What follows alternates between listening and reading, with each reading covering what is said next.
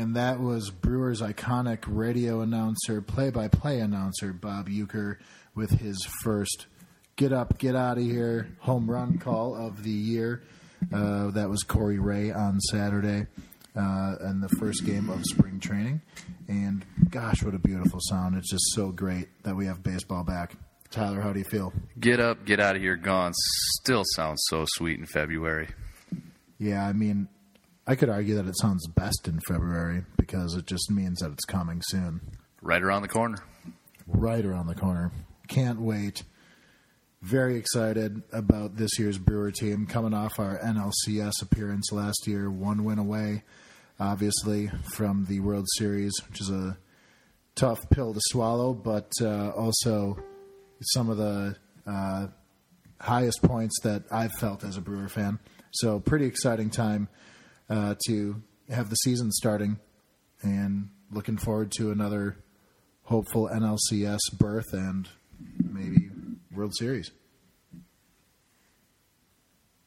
But right now we're in Arizona and played the Padres today. Tyler, did you see how this game ended up today? Well, the Brewers lost again. Obviously, we all know that spring training wins and losses really don't matter for anything. I think today was the first game that they actually filled the lineup with a lot of starters. I think Grandal was out there for the first time DHing. I only saw 2 guys that aren't projected to make the opening day roster at the end, so that was kind of exciting to see. Chase Anderson was out there again. Unfortunately, he gave up 2 more home runs today, so that makes 3 home runs in his last 2 outings, and I believe he's only pitched about, Marty, 3-4 innings? Yeah. 3 innings pitched, 3 home runs. It's not a great start. Looking at the rest of the box score right now, looks like Adrian Hauser walked 3 guys today. He got out of it without any earned runs, but definitely not a great start when you're walking 3 guys. Well, I would like to. I mean, we all know that it is spring training, and we're all excited that the Brewers are finally starting up again. And that's the thing. A lot of times when you look at pitchers in spring training, they're trying to tinker with things. So you don't know exactly what the performance is. I mean, if you give up a couple home runs, maybe you're trying to work on a pitch that you usually don't work on, that you wouldn't throw at somebody on opening day. My thing is, how is Chase's fastball right now? I didn't look at any post-game commentary on it at all, so I'm not sure what his velocity is at. Exactly, and that's the thing. I don't think enough people are talking about that. 2 years ago, when he was a near ace, especially in the second half of the year in 2017, he had an uptick in his velocity that he hadn't seen throughout his career. He was throwing his fastball right around 94 miles per hour, and that was setting up his other pitches really well because he does have a good arsenal. He can throw a lot of his pitches for strikes, and when you place that fastball at 94, it really confuses the hitters. Last year, he lost that velocity. Now, if he's given up these 3 dingers early and he's thrown at 94, I don't care. I'm happy. I'm just looking at that radar gun, and I'm just waiting for someone to kind of talk about it and see it. I'm not there.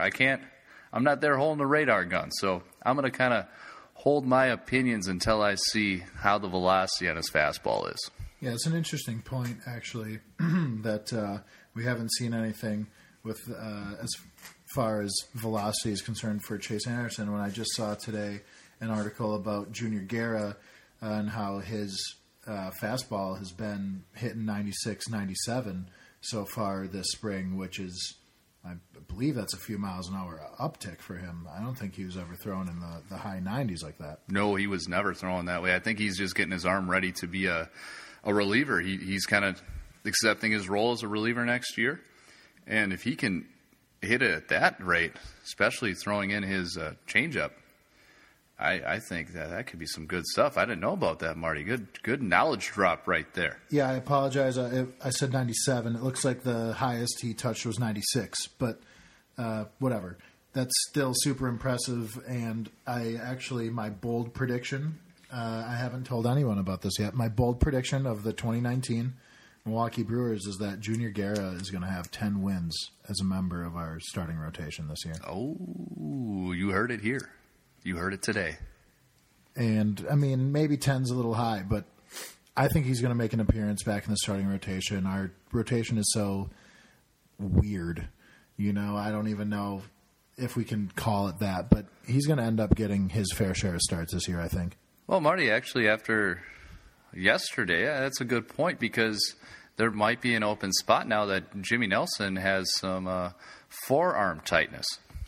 Yeah, and that's a bummer, and obviously he's been dealing with so much the last couple of years that that's the last thing you really want to hear is that he's going through some more injury issues, but hopefully it's not something that's going to keep him out of the lineup. He still says that he should be ready for opening day, but obviously he's just a player and is optimistic about how he's feeling, and also he hasn't played in over a year and a half, so he's just got to be super giddy to get out there, and someone's going to have to tell him that might not happen for him.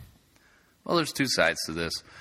There's going to be a group of people that are going to overreact to it because they haven't seen Nelson out for a long time. He did say he kind of landed on his foot wrong, cleat kind of caught the ground, and he was throwing a curveball, used too much arm action, strained his forearm a little bit. Adam McKelvey, who I respect a lot, said that it's not really anything to worry about. They're just taking precaution. Nelson was throwing a little bit today. So that's good news. But on the other end of it, as Marty was talking about, I can't put Nelson in on the starting rotation until I see him throw a couple of meaningful innings in spring training. And yes, we were just talking about spring training and starters tinkering with things, but I need to see Nelson go out there and throw the ball hard and throw his arsenal of pitches with consistency and some confidence before I can put him in there at all. And if he can't do that, who's going to step up? That we got Josh Tomlin at the back end.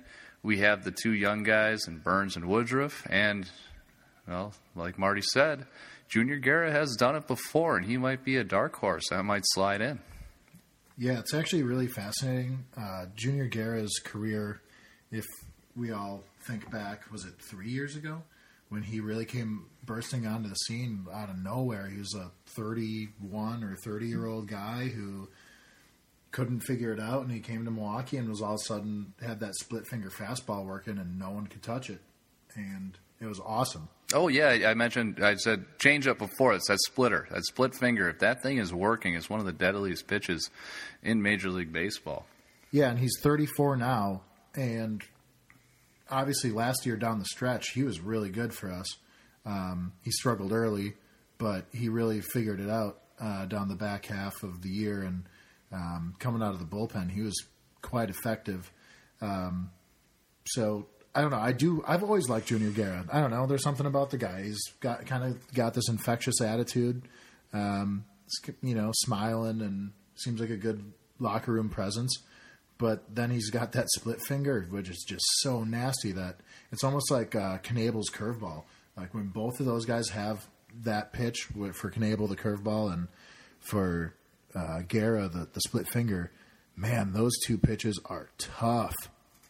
And if Guerra is throwing 95, 96 consistently, again, I don't know if he's just reaching back a little more because he knows he's not going to be pitching 4, 5, 6 innings. But if he can throw that fast with his fastball throughout 5, 6 innings and bring in that splitter, that's going to be tough for a hitter to pick up on. He could fool a lot of people this year. Yeah, and he somehow finds a way to make sure that ball finds the dirt. I mean, when he's on with that pitch, it just sinks and pretty much like lands right on home plate, and it looks like it's going to be right at your knees. It's a really, really impressive pitch. But yeah, pretty exciting news with Guerra there, but always worried about Jimmy, and I know he's just had such a tough couple of years that really hope that it works out for him. And with Chase's struggles too, definitely puts more of an emphasis on our rotation. Yeah, it's one of those things this year. I think the Brewers, with acquiring Moustakas, I think their batting order, top to bottom, is, if not the best, on par with anybody in the NL Central. And their bullpen is lights out. It's a top 5 bullpen in baseball. Obviously, their pitching is the thing that we're all kind of worried about. With the way Counsell maneuvers his bullpen, there's an argument that the pitchers need to go 4 or 5 innings, not give up a lot of runs, have the bullpen take over. But we are still going to need some help. We're going to have Burns or Woody probably have a better year than expected. Maybe Tomlin comes out and pulls a Miley, or Junior Guerra comes out and pulls a Wade Miley type thing. And Jimmy Nelson kind of needs to be healthy. Maybe not pitching to what he was 2 years ago, but some things need to happen. More good things than not, obviously, and that's an obvious thing to say. But this early in the year, a lot of speculation. It's still exciting to be a Brewers fan. I can't wait to see what happens. Yeah, it's the most exciting time of year for sure right now. I just can't wait for spring to actually get underway and actually have some real baseball to talk about starting on March 28th. Really looking forward to that. One last thing here.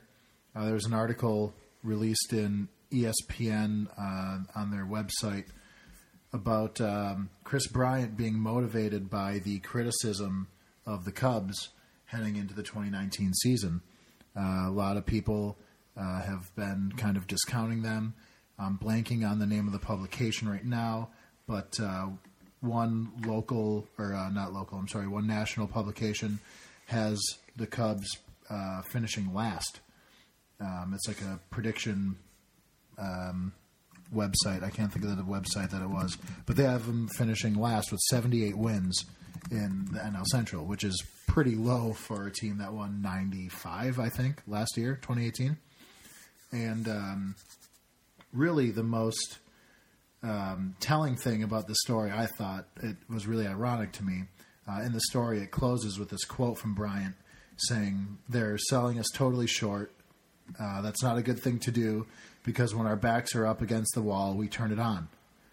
And I couldn't help but think that their backs were up against the wall in game 163 last year, and that didn't turn out so well for the Cubs. So if putting your backs up against the wall means that you're going to lose, then yeah, I guess you're right.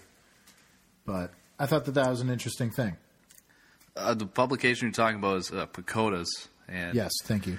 And it's just one of those things. A lot of smart sabermetric people like to play with numbers and project before the season starts. And this does not take into account who gets hurt or who they're going to acquire in mid-season trades or anything like that.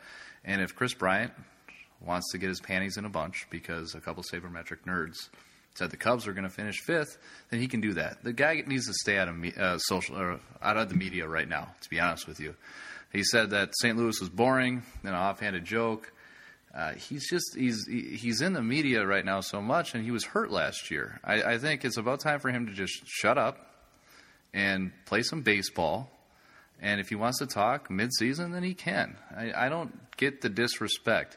Most respected national pundits understand that the Cubs, if they're healthy and playing to their potential, will win the NL Central. That's just the way it is. So because he reads one thing he doesn't like, I don't know, dude, just focus on baseball. Get over it. So is it safe to say that you'll be staying away from Chris Bryant in your fantasy baseball drafts this year?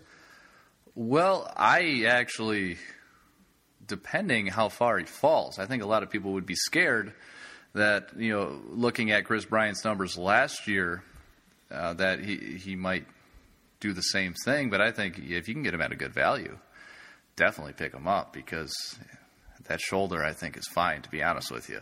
And he was an MVP at some point, 2 years ago. 3 years ago, 2016. Yeah, and he is still young, too. He's one of the rare players that, kind of like Ryan Braun and Prince Fielder, they were what they were advertised, coming right out of the minors. They just kind of hit the ground running. So fantasy. I'm glad you brought up the fantasy baseball thing, Marty. We should start talking a little fantasy baseball. We're definitely going to have some fantasy baseball episodes coming up, but for the meantime, that is the end of this weekend's episode of Beer, Brats, and Booyah. And the reason I say weekend is because I'm already on my second beer. It's actually a Tuesday night. But, yeah, it feels like the weekend. But, that was episode 6 of Beer, Brats, and Booyah, Supper Club Sports. You can find us at supperclubsports.wordpress.com. Follow us on Facebook. You can find us on Twitter. Supper Club Sport is our handle on Twitter. If you have any inquiries or questions or just want to talk some smack about sports, find us on Facebook and really lay it on us. Thanks so much for listening.